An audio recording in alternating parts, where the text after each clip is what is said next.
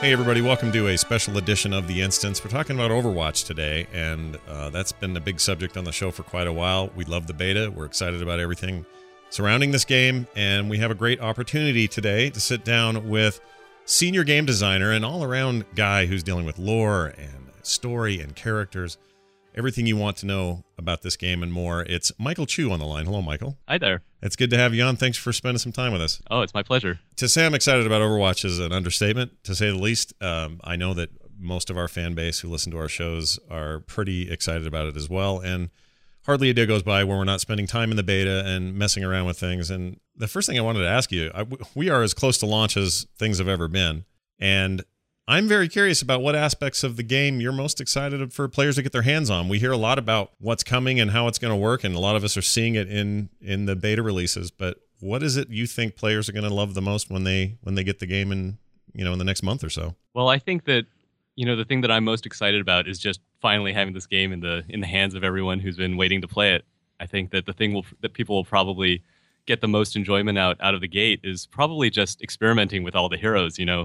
I still remember the first time I jumped into the game, there were only a few heroes in development, and it was, I played one for a little while, switched to the next one. It was really interesting learning about all of them. And now I just imagine, you're starting up Overwatch the first time, maybe you start with Soldier 76 or something, and then you graduate to a character that's caught your eye or you've been interested in.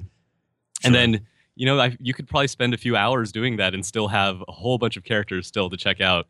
And I think that sort of experimentation process, finding out what character you're excited about, what speaks to you and your gameplay style is probably the part that will be the most interesting. Yeah, that's why I've come away with that feeling of, that I'm going to find something that fits me really well, and then I'm going to be able to expand to characters that maybe even intimidate me a little bit at first, but end up sort of being my speed as well. That does seem to be one of the hallmarks of the game. Having spoken a bit to Chris Metzen and also to Aaron a few times, I've never seen grown men more excited about a project before. I sense it in your voice as well. There seems to be an incredible amount of not only passion, but attention to detail in the game. And I mean things like the art in the game, the animation, the character design, even in the earliest beta footage, which is quite different than what we see now. But even then, there was so much attention to those kinds of details. How important are those aspects to the overall package? I think it's tremendously important. I think you've sort of hit on it. There is a really great deal of excitement on the development team as we're, exploring this new game. I think the newness is part of it. It's the first time we've done a new IP in, I don't know what year we're at now, but something like 17 or 18 years. And it's that feeling of exploring something new, all these new heroes, new locations, and bringing this world to life. And I think we have actually been really interested in the details. A lot of times when we're looking at levels or the artwork that goes into the game, we really go down to the really fine details, going over all the signs and what the text is in there, or even small details about a character, like what does Roadhog's license plate on his belt say. So we really discuss all these things. We really geek out on getting all these details right. I think it helps to give this feeling that it is a living, breathing world, and a world that has a lot of history with it, even though it's a history that people who are just coming to the game won't be familiar with, because it's something new. So we wanted to, out the gate, have the world feel like it had this lived-in, well-fleshed-out quality. Well, Blizzard has a history of putting in fun Easter eggs and interesting little mentions and notes, and if you click on a character in StarCraft or Warcraft, click on them enough times, you're going to get something kind of funny out of that character. Interesting things happen between different lore characters in Heroes of the Storm, for example, and already Overwatch is packed with these things. And it brings me to another point that I wanted to make about how you guys have somehow created a whole world and backstory around Overwatch, and you haven't made a traditional single-player campaign. We've got some cool animated videos. We have that great intro that was shown at BlizzCon when the game was announced. But other than that, it's not like we've got a bunch of novels or comic books or movies to refer to when it comes to these characters. Yet, when we approach the game, even with just a little bit of play, you walk away having a pretty good idea of who's who, why they are who they are. You're very interested in the relationships that are being established, and we gain some of this information lately with the introduction of more chatter between characters. I've noticed a lot of that in subsequent patches. I noticed that after the Alive short, there was suddenly more conversation about certain things happening, and I wonder if was this the intentional method of storytelling from the very beginning? Did you guys want to be able to say, here's our world, we're building this world and we're building these characters, but we don't have to spell out every single thing for you? You're going to intuit a lot of this. I'm very curious about that process. Yeah, so this is actually a really interesting subject for me, and I think you brought up a few things I'd like to talk about, but one thing I think that'd be a really good place to start is just talking about what you just said in how we approach creating the universe. Early on, when Chris and I were talking about, how do we bring the Overwatch universe to life? Like, how do we want to get some of the story across?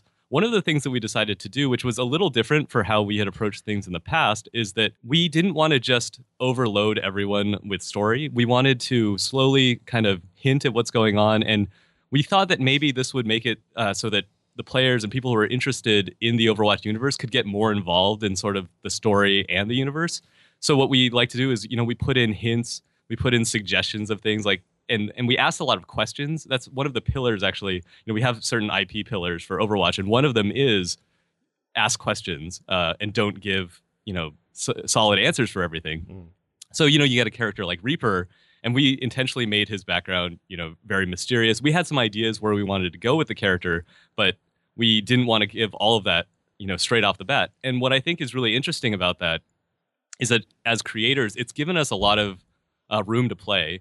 It's something where we have these general ideas of where we want to take characters, but along the way we can diverge from what we were originally planning to do. It's very organic, and I think we can also see what interests people, and sometimes honestly just the questions that people ask, or people on the team, people on the forums, people online, kind of spur our imagination, go down different paths, and then we end up somewhere we weren't expecting. And because we didn't front load all this information, we sort of have the flexibility to explore. There's been a real sense of gratitude on my part and people I play with to be in this beta and be part of this testing phase, because there's a few things I've noticed along those lines. For example, in a recent patch in Hanamura, for example, there was no arrow in a certain place, and now there's some arrows in places.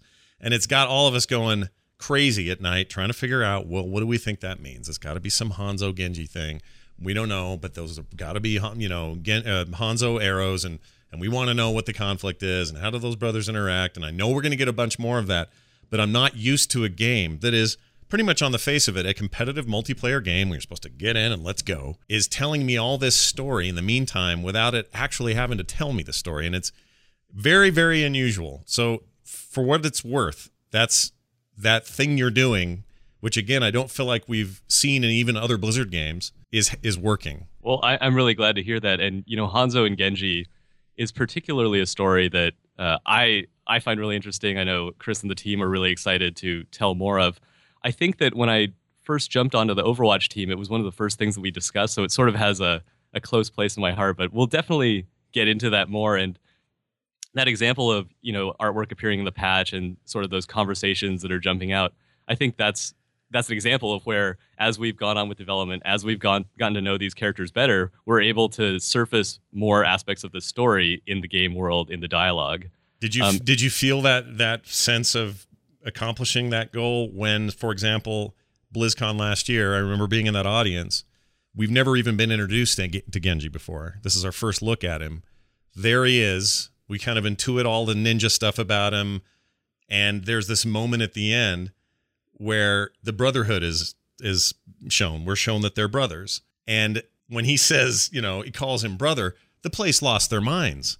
And in my head, I went, well, they don't even know who Genji, they don't know a thing about Genji, let alone very much about Hanzo. How is it that we are all so in on this? Like, we felt that weird bond, that connection, that conflict as palpable as anything, yet we went into that presentation with nothing, and that blew my mind. That must have been satisfying to hear the crowd go nuts. Yeah, it was amazing. And I have to say, even for myself, when the first time I saw a version of that video where with the VO in it and that whole moment set up, like, I got chills. I honestly just had chills with you talking about it again. Yeah, I think it's totally a great example. It reminded me of another thing that happened during the Overwatch. I guess it was during opening ceremonies, but we were showing off some of the origin skins for the game.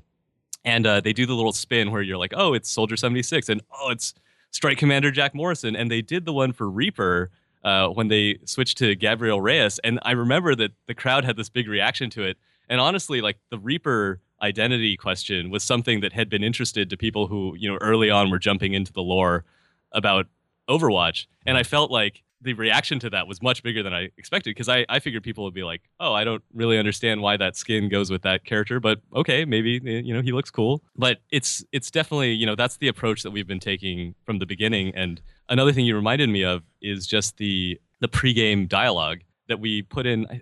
At this point, I guess it was 2 or 3 patches ago, where the different characters will start to talk to each other. Mm-hmm. A lot of that stuff we had for a long time, and we just hadn't gotten around to getting it into the game. It was something that I was really excited about, because I felt like it could, again, start to hint at what these relationships between the characters are and start to, ask more questions. I guess I'm terrible in that, we're just doing all these teasing and asking all this question and possibly not providing answers as quickly as people want. Well, part of it feels like, I wouldn't call it a tease, it's not the right word, but I love it. Like it feels like I need to use my own head to start exploring and build stuff out in my imagination. So when Reaper's talking to McCree and there's some indication of what their relationship is, we all about lost our minds and about lost the match, in fact, because we just couldn't stop talking about it. And the same thing happened the other night. I'm in the game after the most recent patch, and I'm on Dorado, hadn't been on there for a while, and I noticed there are gold bars leading out of the vault, and they weren't there before. And I noticed these kind of weird details, and I saw those, and I thought, oh, Junkrat and Roadhog have something to do with this. I don't even know if that's true, but that's where all our brains are going. Our brains are constantly wrapping around this stuff. It's amazing. And it's funny, in this interview, I hadn't even planned on talking about that very much, but it is really something to behold, and speaks real highly of Blizzard's dedication to lore and characters and sort of epicness and relationships and all of that stuff. So to make Reaper a sympathetic character simply by showing a skin seems like no small feat to me. Well, I don't know if I'd go sympathetic for Reaper. It is interesting though. One of the reasons that we sort of went down in this direction is because we were thinking about, how do you tell a story in a game like Overwatch where there is no traditional narrative, right? So we've got to do it in dialogue that you are frankly going to hear thousands and thousands of times, through the course of playing different games, maps that you're going to be going through over and over again. And we sort of identified this as a way that we thought we could get this story across. And one thing I will also mention is that there are some pretty rare lines that I've snuck in there here and there. So there may still be some other story things lurking in the game. Ooh, I'm excited. So every character in the game, one of the great strengths of the game is every character feels totally different, yet all competitive in their own way, supportive in their own way, or whatever. And that's it feels like a rare thing to see in a game with this much diversity. But then it got me to thinking how hard it must be to make a new one. So when you guys are presented with the idea of making new heroes, and I'm sure there's many on the cutting room floor and 1,000 sketchbooks with a million ideas, but how do you even start to make a character so that you're not just making another Soldier 76 or something that's sort of like Diva or whatever? That seems like a challenge. The ideas for the heroes actually come from a lot of different places on the team. The way that a lot of these heroes have come to life are just through different ideas from different groups of people on the team. And I think that the way that I usually think about it, there's primarily 3 different ways that we come up with these characters. The first one is, our supremely talented assistant art director Arnold saying, we'll just draw this picture and we'll see this character, and we have to put him or her into the game. Mm-hmm. We want to see it come to life, and then we talk about, what kind of abilities could this character have? What's the backstory? All driven by this really iconic design. The other avenue that characters come up through is oftentimes we'll look at the gameplay and how the game is going. We obviously did this a lot in the run up to our cast of 21 characters. And if there's a particular gameplay niche or a role or something that we want to fill, then we'll kind of invent a character with a certain set of gameplay parameters. Or honestly, if there's just a certain type of gameplay that we want to get in, we'll figure out some of the other things. And then the third route that characters come to life is a story-based thing. And a good example of that, I would say, is actually Soldier 76. He existed for us as this idea as the leader of Overwatch, Jack Morrison, and we wanted to explore this story. And at the same time, he also filled this gameplay need that we had. We wanted to have a character that was more accessible, more approachable, a pretty accurate rifle, some healing and a sprint ability, something for people who are jumping into the game. And so for that character, these sort of 3 ideas all came together, and that's how he came to life. I know there were some people initially worried that, Soldier 76, he's going to be the noob character. And I guess in a way he is. He's meant for, those to make the game a little more approachable if they're not used to this sort of game or these kinds of classes or or you can't jump right to Reinhardt or straight to, I don't know, one of the stranger healers or support members, because you're just like, what in the heck is this guy even doing at first?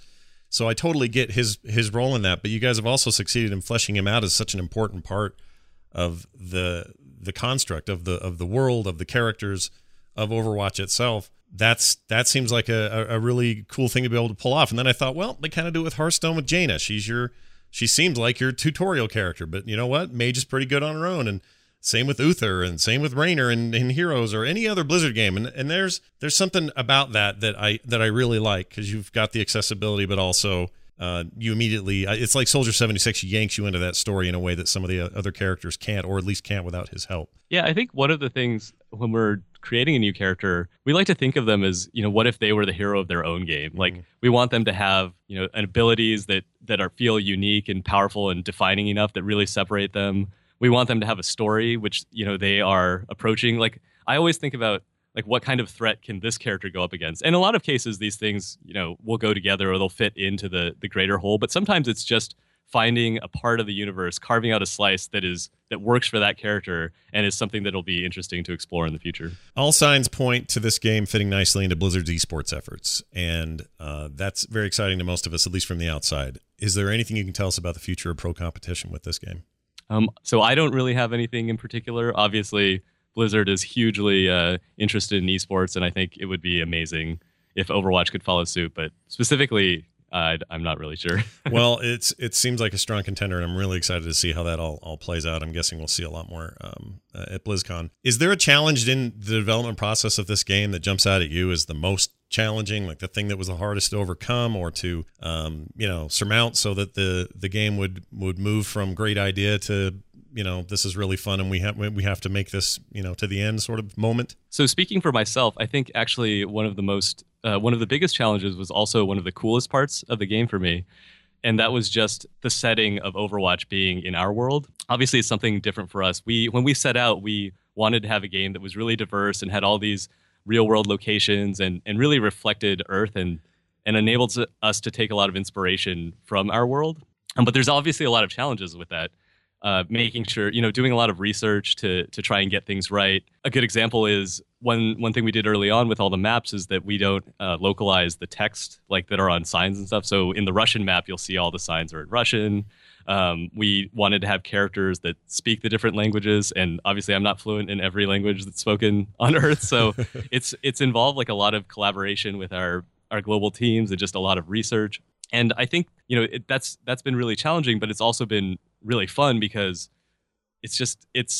we see the world around us and the way that we talk about Overwatch. It's like the future worth fighting for, or like an optimistic future that we want to live in, and bringing that to life has been both really fun and amazing to see happen, but also hasn't been without its challenges. Well, that definitely answers another question I had about just the overall sense of optimism that comes out of the game. And part of that is maybe in pop culture, we've spent a lot of time with anti-heroes and very conflicted protagonists that we maybe root for, but we aren't necessarily, we don't look at them as in the way that we looked at Superman or Captain America when we were kids or something. The game seems very focused on trying to build a world and its conflicts in a much more, I hate to use the word black and white, but a black and white sense that we know who's up to no good and we know who isn't. And there's still complexity there, but there's kind of an overt goodness to the Overwatch heroes and for lack of a better term, a pure badness to the ones who aren't. And it's really refreshing, given I think what the last decade or so was, which was a lot more of a cynical view of heroism. Is that am I reading too much into that, or is that a feeling that you guys have had from kind of a tone perspective? I don't think so. I feel like that's always been where we've been going with Overwatch. One of the core pillars of the game was that one of the things that excited us the most is these 21 heroes. We wanted this to be a game about heroes, and when you think about heroes and heroism, what we wanted to capture was that sort of doing good and being larger than life. And I think everything flowed out of that. Our characters sort of embody that, and then we applied that same idea to the world. And I think it was just something we were really interested in. You've mentioned that in kind of fiction in general, there's been we had this period where there were a lot of dystopias and dark futures, and I think there was something about optimistic future that really spoke to us, seeing these places that were familiar to us, but seeing them, with the amazing, tech pyramids, or where things went right instead of went wrong for a change. Yeah, it's a nice. It's for me, it's refreshing. I don't know if it's just because I'm getting older, I got kids, and there's something about it that I don't know. That's a little more hopeful and a little less gray. So that's something I appreciate. And in some ways, Overwatch seems to be heralding in a new wave of shooter. We've spent a lot of time in more realistic settings, a lot of military-based stuff, and here comes Overwatch saying, let's get back to some of the speed and the fantasy and the science fiction of a shooter, letting you do things that you don't normally get to do.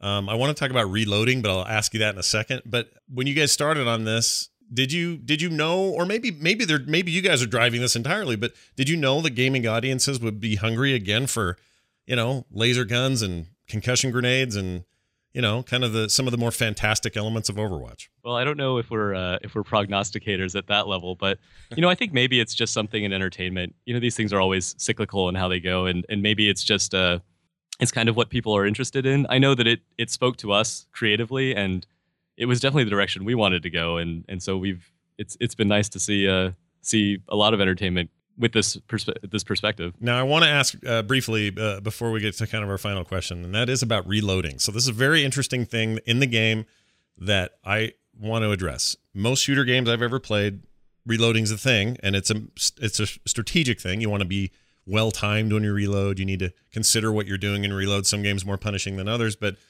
always there's ammo involved, usually when there is a reload mechanic.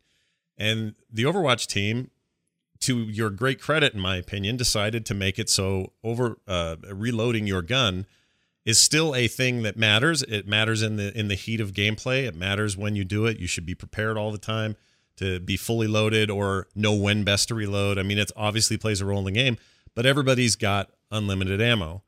Was there a day or a time or a person who just one day in a meeting said, guys, no ammo. Look how much more fun this is, and we still get to keep the part that made that fun.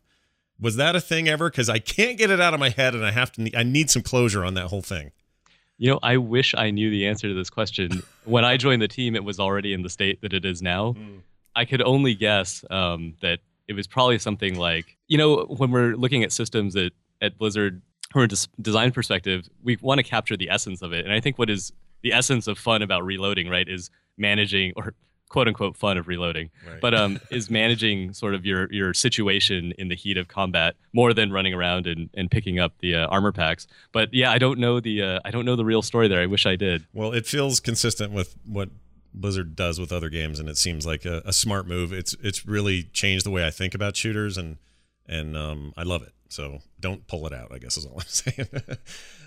How do you guys, just to kind of sew things up here, how do you and others on the team stop yourselves from playing the game all the time and not getting any work done?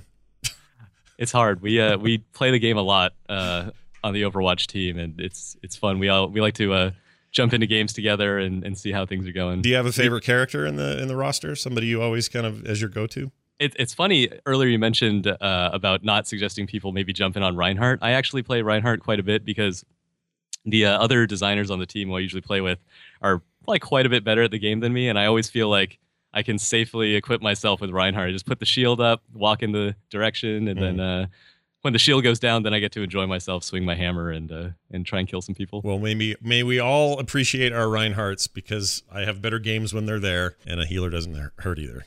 We love the game. It's fantastic. Really thankful to be able to chat with you about it, and best of luck in the next month or so. I know you guys are in crunch time, but could not be more excited about the release. All right. Thank you very much. Thanks, Michael.